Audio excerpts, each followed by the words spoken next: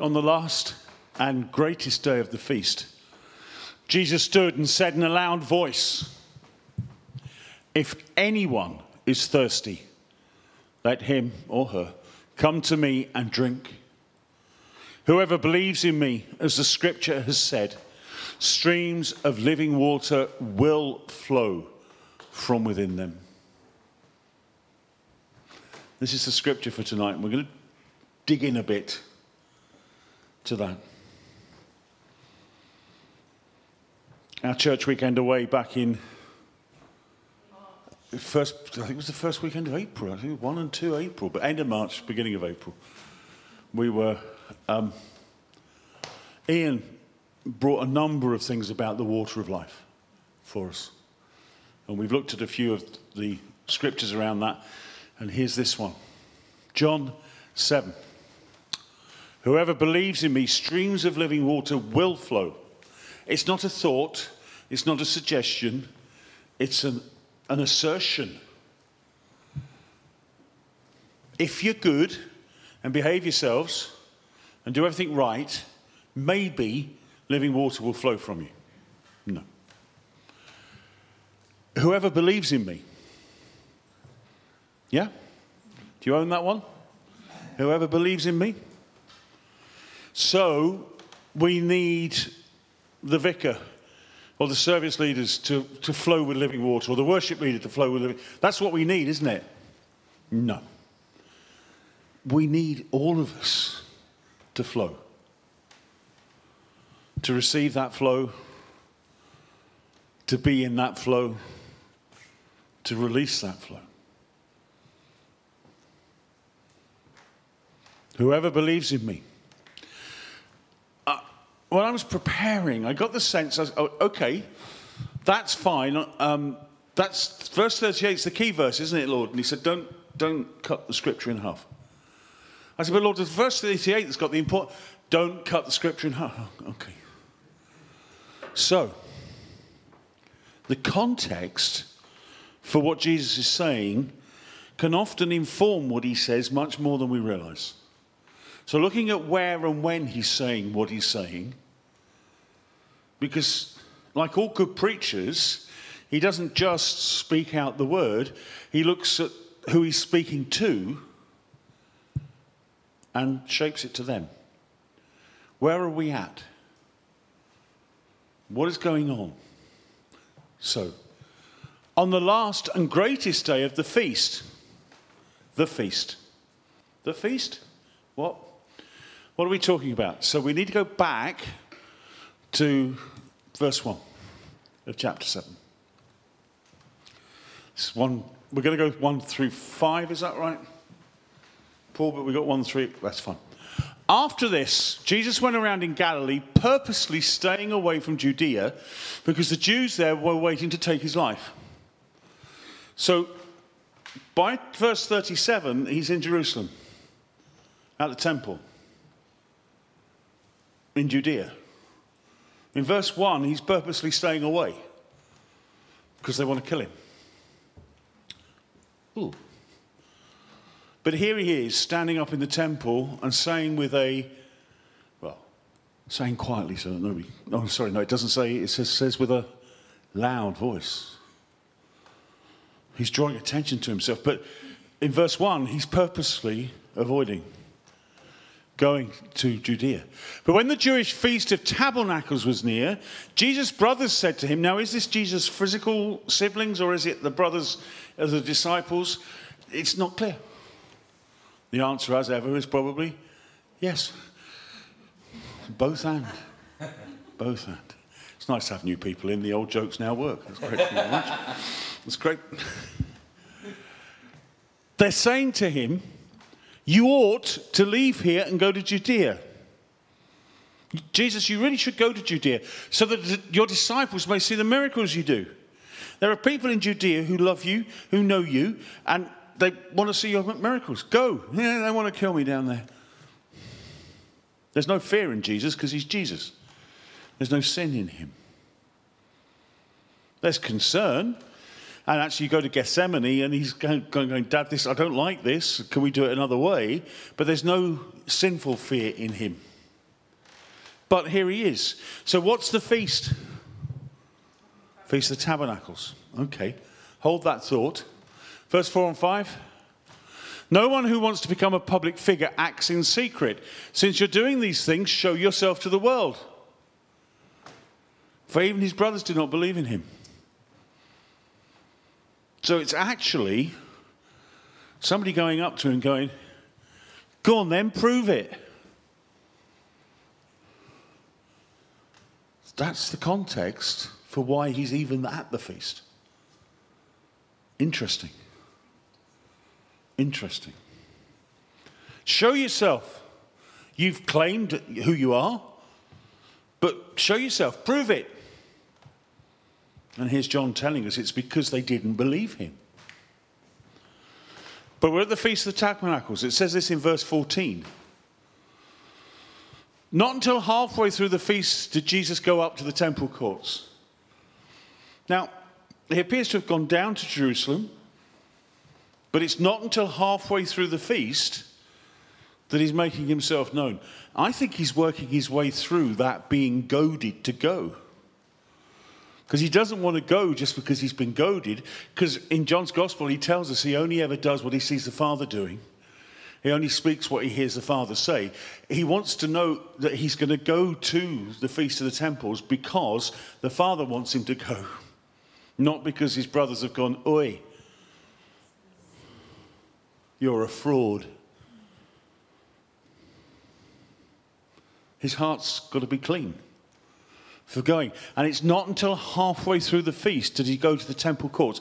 But of course, as soon as he goes to the place, he teaches. Because he sort of can't do anything else, because that's who he is. He is the Word of God, so incarnate, so therefore it's going to spill out of him. And as he takes part in this pilgrimage, the pilgrimage of the Feast of the Tabernacles, he's intentionally coming closer to the Holy of Holies, to the presence of God, and therefore this stuff spills from him. And he teaches. There's the context. He's been goaded. He's going to the Feast of the Tabernacles, and he's even waited until halfway through the festival. This is not Jesus rushing in. This is not Jesus taking a... he's waiting. This is considered, thoughtful, prayerful. And then he stands up. And actually, verse 43 shows us that Jesus divided opinion. Oh, yeah. The people were divided because of him. I'm not going to read the whole chapter, but look through. Various reactions in chapter 7. Oh, he's a good man. Oh, I think he's demon-possessed. Oh, I think he's a prophet. I think he's Messiah. I think he's a teacher. I think he's dangerous. I think we should arrest him. I think we should kill him. So from good man to Messiah to let's kill him. All stops in between. Sound familiar? It's what the world thinks of Jesus now. Jesus divides opinion. Now, those of us that know him and love him and see his amazing love and his grace, and we look at the world and we go, well, why don't they believe? It's so flipping obvious to us. Because we've believed and taken hold, and he's taken hold of us, and isn't it wonderful? Apart from when it's a struggle. But even then, it's still wonderful. And we don't get it when people don't get it. But we were talking earlier, we didn't get it for a while. No? Maybe you've got it the whole of your life, but you probably haven't. There are moments when, actually, what was it like not to know? Jesus divides opinion. And if we're serious about doing what Jesus does, if we're serious about being the hands and feet of Jesus and the voice of Jesus, if we're serious about listening to what the Father is telling us and being obedient to it, guess what we're going to do as a church? We're going to divide opinion. Because some people will go, that's wonderful. And other people will go, what the heck are you doing? And other people will go, ugh.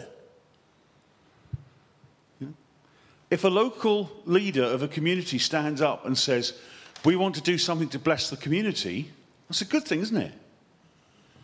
But we were told to get knotted, basically. And somebody else in the community said, but this community doesn't want to be blessed. Sort of, how dare you try and bless? And part of me goes, we want to bless the community. Oh, well, you'll bless us in ways we don't want to be blessed. Well, no, hang on, talk to us. It's all to do with the building, those of you who are visiting, that we're using the stairs to get to at the moment. It's a reference to the sermon this morning. But we will divide opinion. Jesus divided opinion. This is the context for that straightforward verse. What he said, and when he said it, is actually dynamite to his listeners. The Feast of Tabernacle is a pilgrimage. And a pilgrimage is an intentional journey to the presence of God. So these guys, for this festival, have intentionally journeyed to Jerusalem, to the temple. And it's a Feast of Tabernacles because it's a reminder of when they were in the desert. And they lived in tabernacles. See, why do we keep the weird word for the feast? Actually, if you could translate the word tabernacle as tent, which is a bit more understandable, isn't it? But we use the word tabernacle. Somebody's trying to confuse us, aren't they? But there we go. It's when they lived in tents, when the Israelites were moving around the wilderness. And of course, that was God's intention for them to move around the wilderness, wasn't it? No. God's intention was to take them into the promised land. They only ended up being a generation in the wilderness because they rebelled and were sinful and didn't do what the Lord said. So that generation didn't make it. Even Moses didn't make it. Caleb and Joshua were the only ones that got there. And Caleb was about 140 or something. And Joshua was a young man at the beginning, but not at the end when he takes charge. But the Feast of the Tabernacles is about that time in the desert when they're living in the tents. And it's a pilgrimage to the promised land. It's a journey to what God is promising.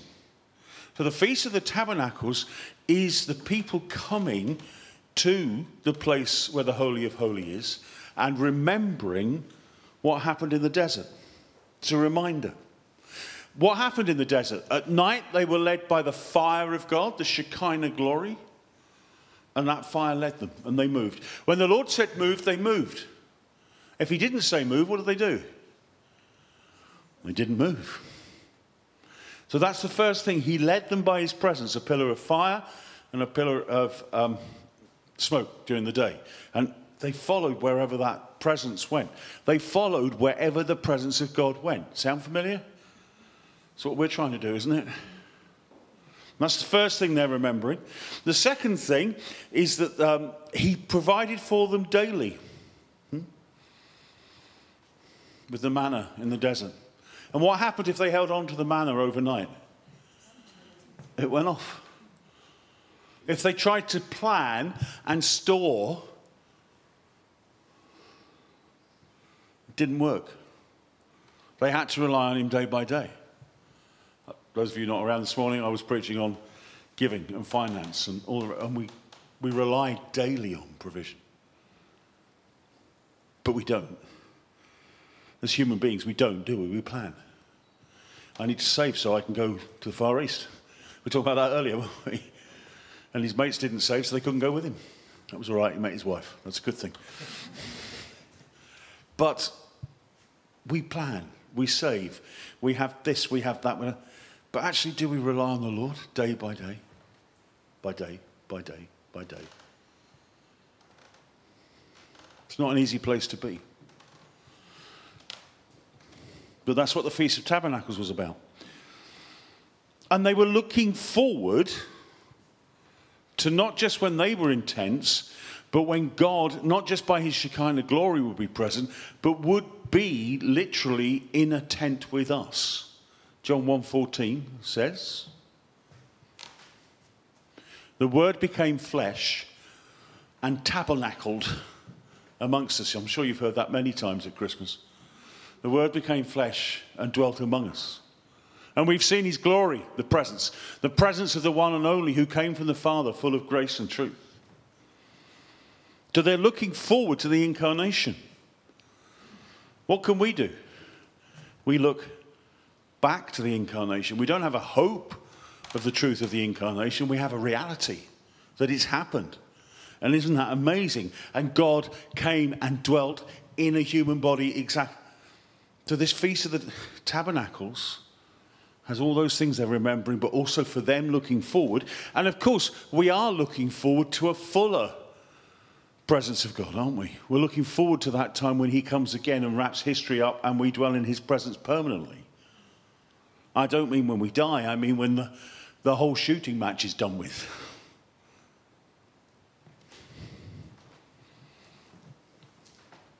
The Feast of the Tabernacles was a celebration of messianic hope, God's leading, and salvation. Back to John 7:37. On the last day of the feast, the greatest day of the feast, when all these things have happened, and I'll show you exactly what they did on the feast in a moment, Jesus stands up and says, remember you were in the wilderness, remember you were in the tents, remember you needed provision, remember you needed somewhere to live. If anyone's thirsty, let them come to me and drink. Let them come to me and drink. What is he saying? You're doing this religious festival, which is a good thing because you're remembering the things that have been. But look at me. I'm fulfilling this. You do know that if something is fulfilled, it is essentially filled full. Hold on to that one. Something is fulfilled. It's not just about it's promised and therefore has happened. It's also filled full of meaning. I didn't come to abolish the law, but he fills it full of meaning, and we really understand it. Jesus is saying the Feast of the Tabernacles, wonderful, but I fill it full of its meaning because I am your hoped for Messiah. I am the one that is tabernacling with you. I am the one that will bring you provision. I am the one that will sort everything out. So in the background of what they're experiencing in the feast, he lobs in this statement which doesn't necessarily mean so much to us. It means something to us, but it means so much more to them. We go, oh, that's great. And they go, whoa. Hang on, what's he talking about? That's why he divides opinion. We look back and we get it. They heard it for the first time, and some went, yeah. And others went, what? And others went, no. Sound familiar? They did these three things. They did these three things at the festival. And these three things Jesus owns and fulfills. One, there was a libation, a pouring out of water, symbolic, lots of pouring out of water. And the symbolism there, we go, oh, pouring out of water, that's to do with the Holy Spirit, isn't it? Yeah, this is before Pentecost. This is Old Testament. So there's a vague understanding of the Spirit of God, but not necessarily in the way we see that image. For them, it's a pouring out of God's blessing, of rain onto a dry land, so that there will be harvest, an abundant harvest. They pour out gallons and gallons of water so that people will be reminded of that wonderful land that they were coming into, the Israelites were coming into in Canaan, that they will be reminded that it's God's harvest and he sends the rain. Lord, send a spiritual rain on us, on this land, that we might see an abundant harvest. There's a libation. And look at the point that Jesus is saying this. Who's in charge in Israel at this particular Feast of the Tabernacles? You can answer me. It's not a trick question. I often do. Who was in charge? Who was ruling Israel at the time of Jesus? Rome. So they're in a good place, aren't they, the Israelites? They don't even own their own land. They're not even in charge in their own nation. But Jesus is standing at the tabernacle and saying, come to me if you want water. And they've just poured out a great libation. And now he's saying, okay, there's that water, or there's the water I offer, which is more. Wow. So there's a libation, a pouring out. Yeah, God's been silent for 300 years, at least, between the last prophet and when Jesus comes. God's not spoken. Nothing's happened. The Holy of Holies is a dry place. It's not, they're not used, they're doing the religious thing, but not seeing transformation. Familiar?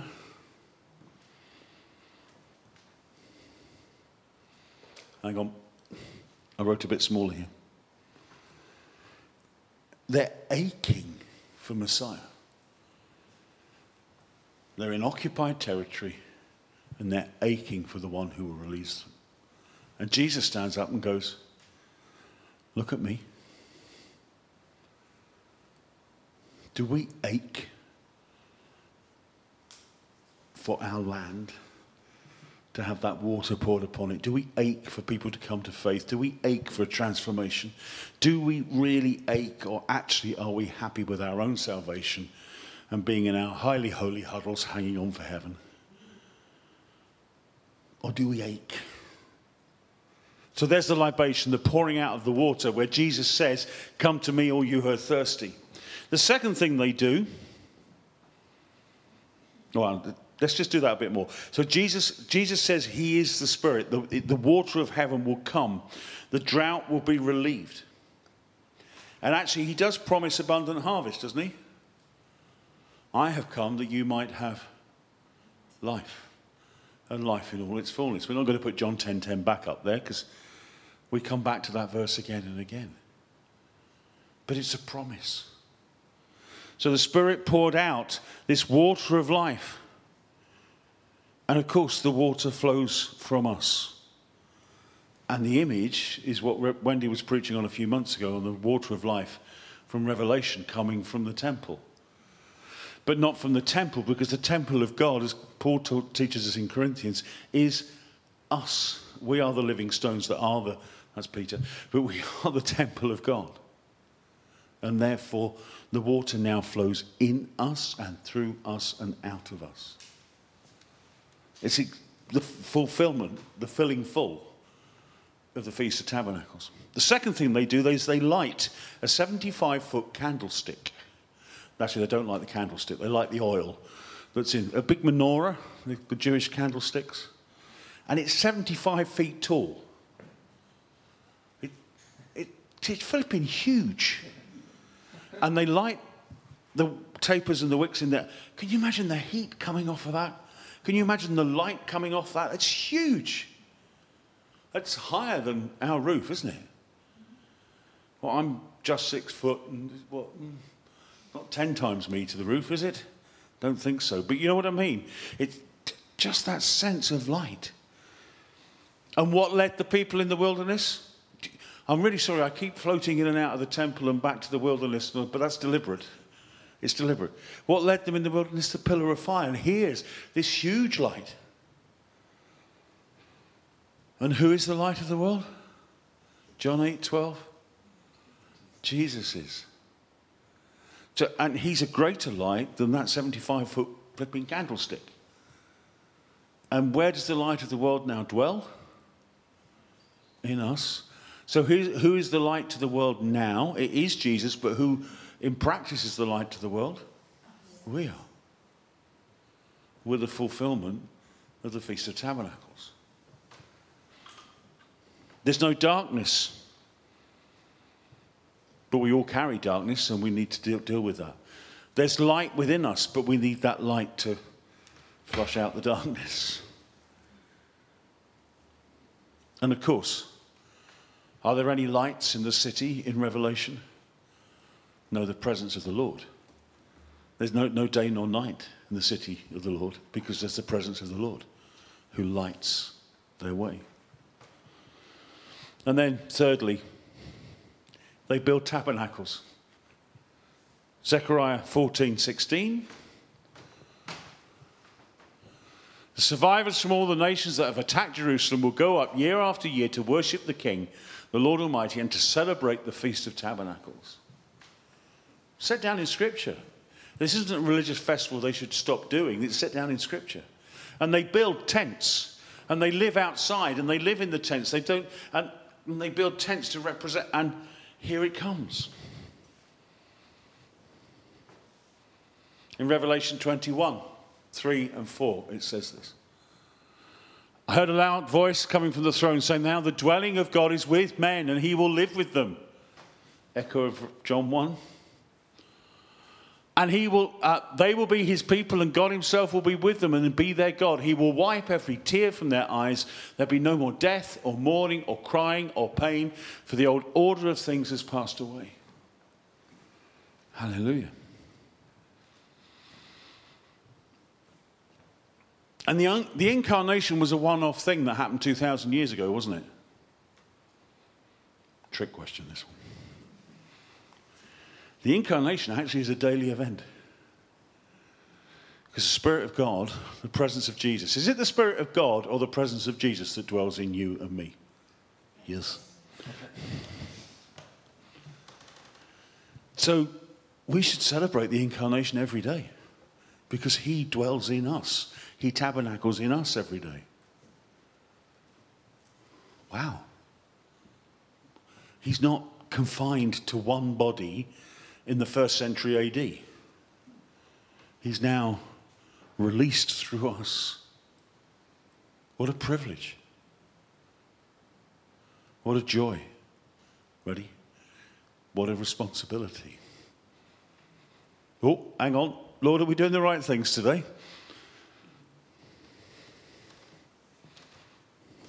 Coming into land. Jason, coming into land. Was that subtle enough for you? It was a hint. Okay. So, the pouring out of the water, the lighting of the fire, the tabernacling of God with his people. These three things for us are already there. The incarnation has happened and we are indwelt. There's the tabernacles.